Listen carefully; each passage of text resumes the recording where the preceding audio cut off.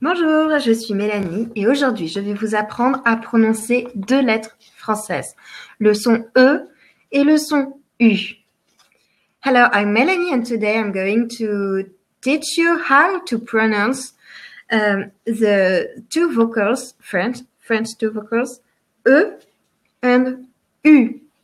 Hola, soy Melanie y hoy les voy a enseñar cómo pronunciar el sonido E y el sonido U. The video is first in French, then in English, and at the end in Spanish. El video es primero en francés, luego en inglés y para acabar en español, en castellano. Bon, alors pour prononcer le son E, je vais faire un O avec la bouche, un O, et je vais chercher à prononcer E. Je fais O avec la bouche, je cherche à prononcer E, ça fait O, E. Je l'ai. E. On va faire la même chose pour faire le son U, c'est-à-dire je fais O avec la bouche et je vais essayer de dire I, de prononcer I, ce qui va faire O, U. On a U. So, to make the sound E, I will do with my mouth O. I stay my mouth like that, and I will pronounce E. So, O, that's it.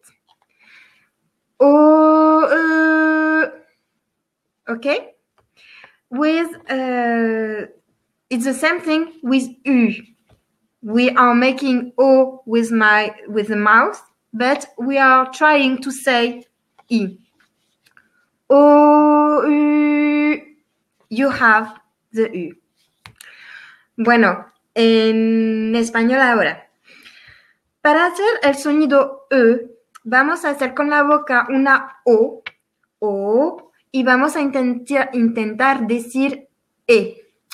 O, ya lo tenemos, acabamos de decir una E. Funciona igual para decir U, la U. U. Para hacer U, vamos a hacer una O con la boca y vamos a intentar decir I. O, U, ya lo tenemos, acabamos de decir una U. Bueno, solo se trata de entrenamiento, entonces buena suerte y hasta pronto. All you have to do is training, so good luck and see you soon. Tout ce que vous avez à faire, c'est donc vous entraîner et on se revoit bientôt. Au revoir!